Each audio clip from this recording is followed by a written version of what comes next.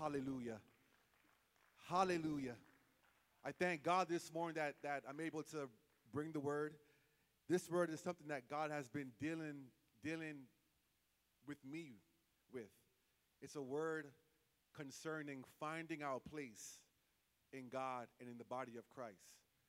So I have plenty of scriptures that I want to go through, and we're going to just sit down and really get into the word and meditate on this word. But let's pray first. Heavenly Father, we thank you, Jesus Christ. We thank you for your love. We thank you, Lord God, for your compassion. We thank you for your mercy, Lord Jesus. Thank you, Jesus Christ, for revealing yourself to us. We could have been lost in the world, not knowing the creator of all things.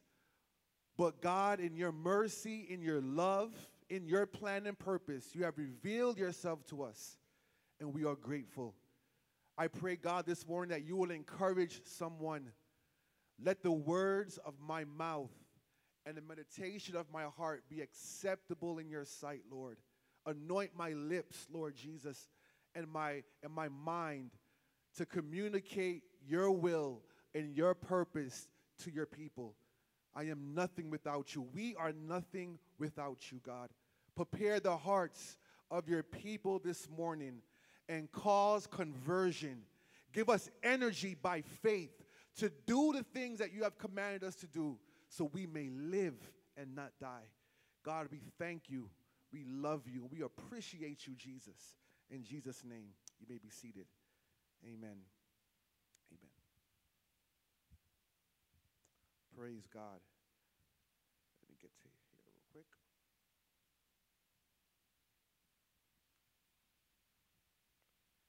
Amen. The first thing that I want to highlight to us this morning is three great things that has already taken place and one that is taking place every single day.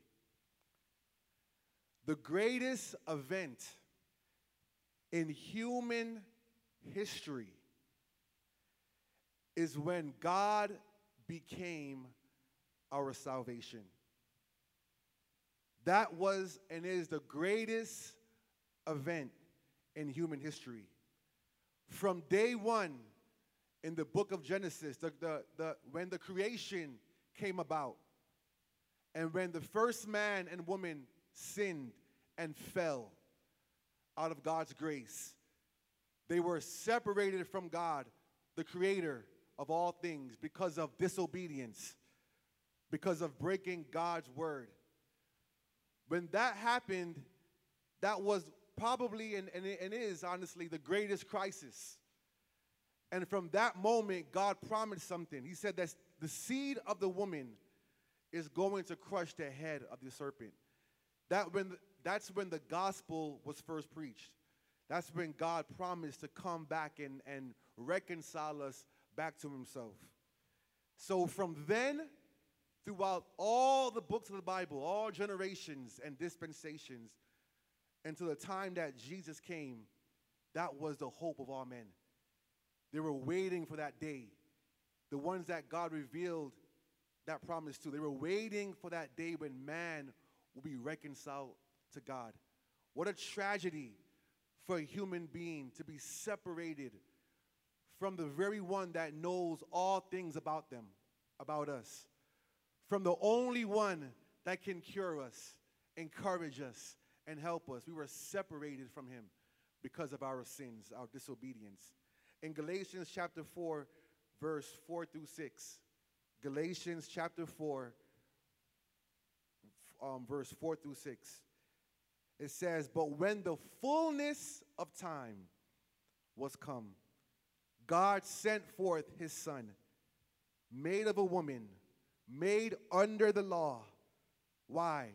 Verse 5, "To redeem them that were under the law, that they might receive the adoption of sons."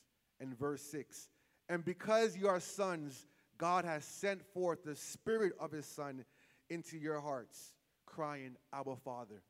The greatest event in human history is when God reconciled us back unto himself. When he came, our salvation. The greatest experience humanity can have is reconciliation to God, as we just read. When we're reconciled to God, that is the greatest experience. I'm building a foundation here because it's very important that we're reminded over and over of these things. The greatest experience for a human being, no matter what color you are, what socioeconomic status you may fit in, no matter your background, your family lineage, no matter where you live on planet Earth, the greatest, number one, numero uno, experience that any person can have is salvation, being reconciled back to our Father. The greatest. Not buying your first house, not landing your first major deal for a big contract, not going to the NBA or the NFL. No, not having children, not even getting married. The greatest experience that a human can have is being reconciled back to God. Amen. That is the truth. And the third thing, very important to understand, the greatest satisfaction humanity can enjoy is being in the center of God's will. Can we this morning really believe that? There's a myth that whenever we're in God's will, there's a possibility of burnout. The myth is whenever we're in God's will, sometimes it gets so hard that it causes divorce and things like that. There's a myth in the church that whenever we're in the center of God's will, we're going to be troubled and burdened. And it's so hard, and there's a big weight to carry because we're the men and women of God, and we have to carry this burden for Jesus. That is not true. Life brings trouble. Life brings heartaches and disappointment. But the greatest satisfaction that a human being can enjoy is being in the center of God's will. That is truth. Praise God. You see, finding our place, and that's my topic today, finding our place, finding your place. This is a theme of tremendous importance for every believer. God has a place for each member in the body of Christ. No matter your age, maybe you've been serving God for 30 years, 40 years, but there's a possibility that you have not found your rightful place, your position, where God has ordained for you to be in your whole Christian life. A lot of times as believers, and by the way, this message is for believers. This message is for those who are saved already. Usually the 10 o'clock service are the ones that come out early because they're saved. They know God and they're seeking after him. So I'm assuming that everyone in here is saved. Amen? Everyone here is called. Everyone here is sanctified, washed in the blood. I'm speaking to you. If you're an unbeliever or you're still figuring out if you want to follow Christ or not, your main priority is your response to the gospel. Not this message this morning. But for those of us who have already responded to the gospel, maybe you're not satisfied with life because you have not found your place. And what happens, instead of pushing into God to find out why we're here, what's the reason we're here, the purpose for our being, we give it up. And we say, maybe one day it will manifest. But do you know that it's our responsibility as God's children to seek him? It's so funny. There's a story in Songs of Solomon in the book, the Bible. It's a love story between the church and God, right? And it says that the man representing God and the woman is us. The man came to the window, peeked in, and saw the bride laying down. And she got up and looked and saw him. And when she saw him, he left immediately. Then she ran out into the streets saying, "Where is the lover of my soul?" Looking for him. That's the salvation experience. God initiates it. He finds us. But then he kind of hides himself. It's a love game, right? And now we're called now to follow after him, to seek after him, the one that loved us, the one that revealed himself to us. Now it's our job now to go after him, the lover of our soul, with all of our strength, all of our might. We love our God. It's our responsibility. But the enemy, he knows this. So here it is. If Satan cannot deceive you from not believing the gospel or from believing the gospel, then he wants us as believers to live an ineffective life. So he deceives us, causes us to be lazy and slothful, and we never really receive all that God has for us. Because the first commandment for man, or the most important, God set that priority. What is it? Seek ye first the kingdom of God. It wasn't a suggestion. It's a command. It's an instruction. You who believe in me, Jesus, seek me first. Seek the kingdom first and my righteousness. And then all things, your calling, whatever God has for you, will be added unto you. You see, God has a plan where he adds, where we don't have to strive, but he adds. The only thing God tells us to strive for in Hebrews is to strive to enter into his rest. That's it. We don't strive for position. We don't strive for joy and happiness. All those things are a byproduct of chasing after Jesus. I'm chasing after you, Lord. Praise God. God has a place of employment for you and for me. Do you know that? It's not your choice anymore. It's God's. And we'll see that more. Time is going by already. God has a place in the body of Christ for everyone. There is a place for you, a position that God has ordained that you must walk in. It's a place that God has chosen for us before the foundation of the world. It's a holy place. It's a sacred place that you are built for, that God has chosen us to be in.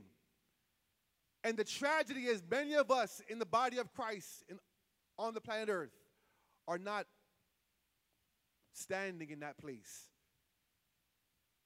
But this morning, I'm going to show you how to find out where that place is and to stand in it. I'm not just giving you bad news without giving the remedy. God has answers. God has a geographical location for you to live in. Amen. If you follow the book of Acts, there's certain places the apostles could not go. It was a good idea, and they were doing a good thing. But God has a place for us, a place, a geographical place that we must live and operate in. Have you considered that maybe you're living somewhere that is not yours? Does it belong to you? Have you considered that maybe the city that you're in right now is not where God wants you to be? Consider it. I'm not saying it is or it's not or whatever. I'm just consider it. Amen? Is it possible that the career choice that you have made is not what God has for your life? Have you considered that? Have you considered that coming to church and sitting on the pew every Sunday and Wednesday is not the place that God has assigned for you to be in? These aren't just haphazard questions. It's serious. It's a serious question that the Lord is asking this morning. Is this my will for you? Or are you operating in your own understanding? Is he upset? I'm not saying he's upset. This is a message of grace and mercy, because we can find the place that God has for us this year. I'm not saying today, but as we engage now, we can find that place. Proverbs speaks about a man out of place. It's like a bird who wandereth from her nest. Isn't that something? Psalm 27:8. Proverbs chapter 27, verse 8. As a bird that wandereth from her nest, so is a man that wandereth from his place. What does a nest provide for birds? Protection, comfort, peace, rest, provision. It's not God's will that we struggle and be poor and downcast and beaten and destroyed, depressed. God wants us to prosper, to be in good health, even as our soul prospers. That's the will of God for us. That is the will of God, is written in Scripture. But sometimes we're not appropriating that Scripture because, and receiving those blessings because we're not in our place. We're wandering like a bird that wanders from her nest. The book of wisdom just told us that. Are you wondering this morning? Are you not satisfied with life? God wants you to be satisfied. God wants you. He didn't save you just to save you. Let's read 2 Timothy 1:9. 2 Timothy chapter 1. Praise God. Verse 9. Actually, let's start from the last word in verse 8. Let's do that. What's the last word, church, in verse 8? God. Let's say it loudly. God. So now, verse 9. So God, who has saved us and called us with a holy calling. If you are saved today, you are called also. Who told you you're not called? Who told you that now that you're saved by grace, through faith, that your position is the pew? Just to sit down, get up, sit down, get up. No, there is a calling for every single believer. If you are saved, you are called. You might be a hand, you might be the feet, you might be a knee, you might be a neck. But if you're saved, you are part of the body. And there is an assignment that you must fulfill because God has ordained it before the foundation of the world. Is that important? If he thought about it before, let's read this. Let's continue on. Not according to our works. So this calling and being saved is not according to us, our works, but according to his own purpose and grace. Whose purpose and grace? God. Which was given us in Christ Jesus when? Before the world began. Before all this even started, the Lord knew. A matter of fact, in the book of Thessalonians, I love this scripture. It tells us that God himself has a foundation. I love that. It says, the foundation of God standeth sure, having this seal. This is the seal of it now. The Lord knows who's his. When you don't know, when I don't know, God said, I know. And that's why you need me. Because I have a purpose and a plan for you that I given you and planned for before the world began. That's why it says, ears have not heard, hallelujah.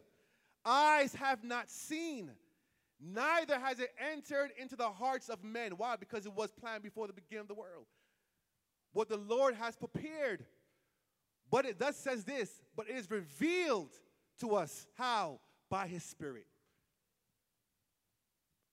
So it's not a mystery that we cannot find out. But God says, when I save you, I also call you. And now you can ask me, Father, Abba, what's your plan for me? And God will answer. Is that encouraging? He will answer. 3 truths about our calling. 1, it's holy. It's sacred. It's the most important thing in this world. The calling that God has for you, the place that God has for you. It's the most important thing in the world. If you read the epistles of Paul, he always begins saying this, Paul, an apostle called by God, by the will of God. Amen? He always mentioned that first because he saw that calling as the most important thing in his life. He was a man born out of time, he said. He was wicked. He persecuted the church. But he said God gave him mercy and grace because he did it ignorantly. So God saved him and then what? Called him. Praise God. And Paul was so grateful for this call. He said, God, this is the thing I'm going to do. He was so passionate about the call when the prophet prophesied to him saying that if you go to Jerusalem, they're going to bind you up. He said, well, let it be done so the gospel will be preached. He was passionate about what God has for him. He was passionate, and God wants the same response from us. He wants us to identify the calling. And once we identify the calling, to go after it with all that we have as we follow Jesus. Praise the Lord. The second thing about or truth about this calling that we mentioned already, it was given before time began. Look at Romans chapter 8, verse 28 and 30. I have 15 minutes. I'm not going to finish it, but God direct me, please, Lord. It's what's important. It says, and we know, you see it on the screen? Yes. We know, the church, that all things work together for good. But how? Or for who? To them. That's very important. Let's stop there. All things work together for good to them. That's very important to understand that it's a them. So now we need to identify who's the them. Because now we see that all things don't work together for the good for everyone. Only to them. To them that first love God. Do you love God? Amen. Wave your hand. Do you love God? Yes. So far you qualify. To them, watch this, who are called according to his purpose. Those that love God are saved and are called according to his purpose. For whom he did foreknow. You see, God foreknew us. He also did predestinate. That's the place. To be conformed to the image of his Son, that he might be the firstborn among many brethren. See, when God came in the flesh, that great event that we spoke about earlier today, not only did he come to save us, right, and to shed his blood, but he came as an example to show us who we are, because we were ignorant. No one have seen God, because God lives in light unapproachable. We can't see him. So God knew this, and he planned in Psalm. He said, prepare me a body. He came in the flesh through Mary. grew up in stature and wisdom and began to teach and show us how we operate, how we function like him. He was an example. When you read the Gospels, it's not just to read, it's to really investigate. You should see yourself when you see Jesus. He's showing us you. He's showing me. He's saying the way I operate, you function and operate. He knew his purpose. He knew his place. Therefore, we should know our purpose and we should know our place. Praise the Lord. It says that he might be the firstborn among many brethren. 30. Moreover, whom he did predestinate, them he also called. And whom he called, them he also justified. And whom he justified, them he also glorified. He called us before. He foreknew us, predestinated us before. You see, that word predestination in the Greek, it means to set boundaries before time. See, a lot of us, all of us, we're born in sin and shaped in iniquity. A lot of the things that we did in life, we see other people have done the same. They're in jail, they died, but we're still here. And you wonder to yourself, man, I thank God that I didn't go so far. You know why? God set boundaries around us that we couldn't go so far. Whenever we were stepping over into the deep, there was a wall there protecting us saying, nope, you're my son, you're my daughter, you're predestinated. I have a plan for your life. And that's what the very things that took out people in the world, you survived. The very things that people went through that was so minor, you went through worse probably, but you're here this morning giving God the praise because he foreknew you and predestined you. He set limits in advance because he has called you. And because he has called you, that's why you're justified. Praise God. And now he says, you shall be glorified with him. This calling was before time began. And third, the calling or the assignment that God has for you. Here's the good news. It's not dependent on your ability. As I'm speaking, many of you in your mind is saying, what can I do? You're calculating your abilities. You're saying, I can't read well. I can't speak well. You know, I don't understand the Bible sometimes when I read it. What can I do, God? I'm just weak. I have good news for you this morning from the Word of God. You see, the calling is not dependent on our ability, but the calling is dependent on God's grace.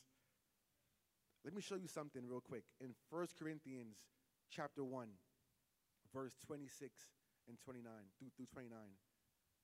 It says, for you see your calling, brethren, how that not many wise men after the flesh, not many mighty, not many noble are called. Right there we qualify. If you feel like you're insignificant, you're not wise enough, you're not strong enough, or maybe come from a big pedigree or family, he says, don't you see, have you considered that not the strong, not the famous, not the wise are called? Have you considered that? But 27, but God has chosen the foolish. I glory now in being foolish. Yes, Lord, I know nothing, Jesus. I need you, Lord God. That's the position that God wants us to be. Lord, I recognize that I can't do it. I recognize the calling on my life is greater than me. When God calls you, it's always something bigger than you. Every time.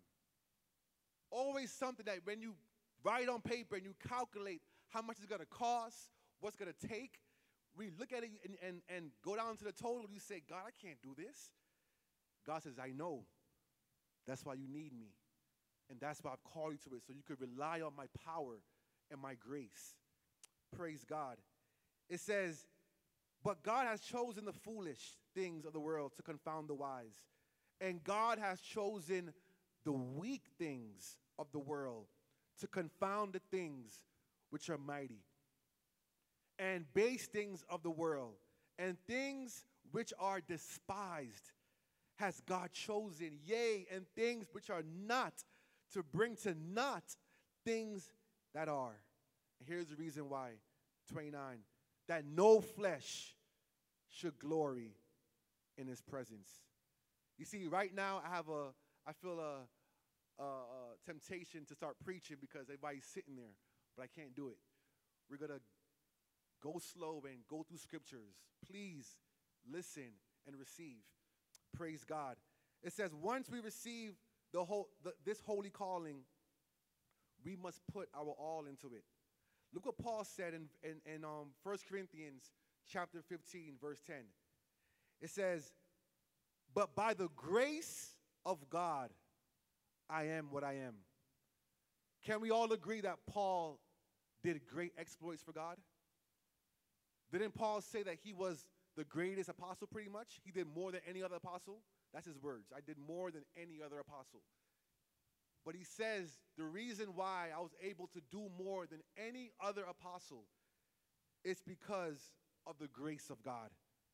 He never gave his flesh, his education, his finances, his relationships and connections the glory for his success. Paul knew that all that he was doing, all the things that he endured in life, he was able to endure it and not be destroyed because of the grace of God. And his grace, which was bestowed upon me, was not in vain. Here it is. Here's the attitude. It wasn't in vain.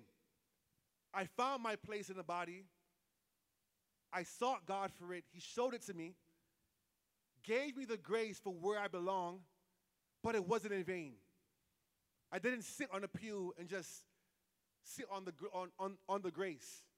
I didn't just go about my life the way I wanted to go, just doing whatever came to my mind. It was not in vain. What he says here, he says, but I labored more abundantly than they all. Yet not I, but the grace of God which was with me. It was God's grace that allowed Paul to accomplish his calling. It's going to be God's grace that will allow you to accomplish your calling.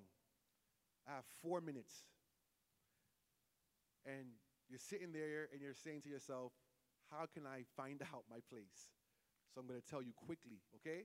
I'm going to tell you in 4 minutes the first step for 2019, that if you do this, by God's mercy and compassion, you will find your place in the body of Christ. Are you ready for this? It comes from Romans chapter 12, verse 1. 4 minutes. He says, I beseech you, therefore, brethren. Whenever you see the word therefore, we have to investigate why it's therefore. Amen? So chapters 1 through 11, Paul is giving a great explanation of salvation. He explained everything. Israel, the Gentiles, everything. And now at chapter 12, he's saying, here's your response to what I just told you. That's real quick, right? Here's the response of your great salvation for you and for Israel.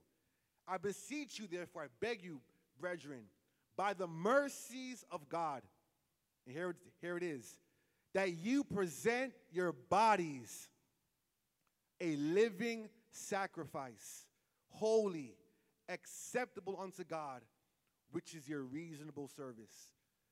The question is this: Paul, God, how can we present this body to you holy after we have done so much defiled things in this body BC, before Christ? How, God, can you use my body when I filled it with so much ungodly things, when I have connected to myself in different relationships with ungodly people, I feel the guilt, I feel the shame of what I've done, and my body feels defiled. And for me to know my place in the body of Christ, my place in life, I have to first present my body, because my body is so important to God. How can I make this body holy? Well, Jesus in Matthew 23, I'm not going to read it, verse 19 through 20, you can read it later on, gives us the explanation, or gives us the answer to how to make our bodies holy. He spoke to the Pharisees who were doing foolish things, and they were honoring the sacrifice more than the temple, or the altar, I should say. Amen? And it says this, real quick. It says, "Ye fools and blind, for whether is greater, the gift or the altar that sanctifieth the gift?" There is the key. The altar makes the gift or the sacrifice holy. If we sacrifice something to God, let's say back then in the Old Testament, if they sacrificed anywhere else but where God has prescribed them to do it, God wouldn't receive the offering, right? It wouldn't be holy. But once the priest took that sacrifice and put it on the altar of God, God will look at that altar, look at that sacrifice, and accept it. And the altar would sanctify or make holy the sacrifice. How do we make our bodies holy? How do we present our bodies to God? Our bodies are so important. Holy. We put it on God's altar. God wants your body. Let's stand, please. I have to close. Praise the Lord. If you could please stand. I have so much more to tell you guys, but I talk way too much, and I'm working on it. I have to explain every point. God help me. This year, 2 minutes. This year, God wants your body. We believe that our bodies are insignificant. It's not important to God. But when God saved us, I know we're getting new bodies, but the body that we have right now, God also saved. Now unto him who is able, book of Jude, to present our soul, spirit, and body blameless before his presence. What is the purpose of your body? God created your body to live in, to dwell in. God wants your body in 2019. He wants to use your body, meaning that wherever you go, whatever you wear, whatever you eat, first consult the Lord. Don't you know it says that your body is the temple of God? Once we begin to give our bodies to God in the morning, take this body up, this vessel, bring it to the altar, wherever it is in your house, and lay it down on the altar, a living sacrifice. And you say, God, here is my body. Sanctify my body on your altar. Make it holy. You'll start to receive healing in your body. You begin to receive deliverance in your body. God wants your body to be a temple of his presence. Let's pray. Heavenly Father, in the name of Jesus Christ, God, we thank you, Lord, for your revelation. We thank you, Lord God, that now we know that we have a place in the kingdom of God. We have a place assigned for us to live, a place assigned for us to serve in the body, a place assigned for us to work. Hallelujah. And Lord God, we desire, Lord Jesus, to be in that place. We desire, Lord God, not to walk in someone else's shoes, but we desire, Lord God, to operate, to live, to function where you want us to be. So God, today we make a new covenant with you, Lord, or renew the covenant, Lord Jesus, to present our bodies to you as a living sacrifice. Fill this body, heal this body, use this body for your glory in the name of Jesus. God, we won't wear what you don't approve of. We won't eat, Lord Jesus, what you don't approve of. We will not go, Lord Jesus, where you don't send us. We make a covenant with you, God, a commitment to present our bodies to you. We love you. We thank you, God. Bless this service today, Lord Jesus, as we worship you, God, as we lift up your name. Give us the grace, Lord Jesus, to fulfill our calling. In Jesus' name, amen, amen.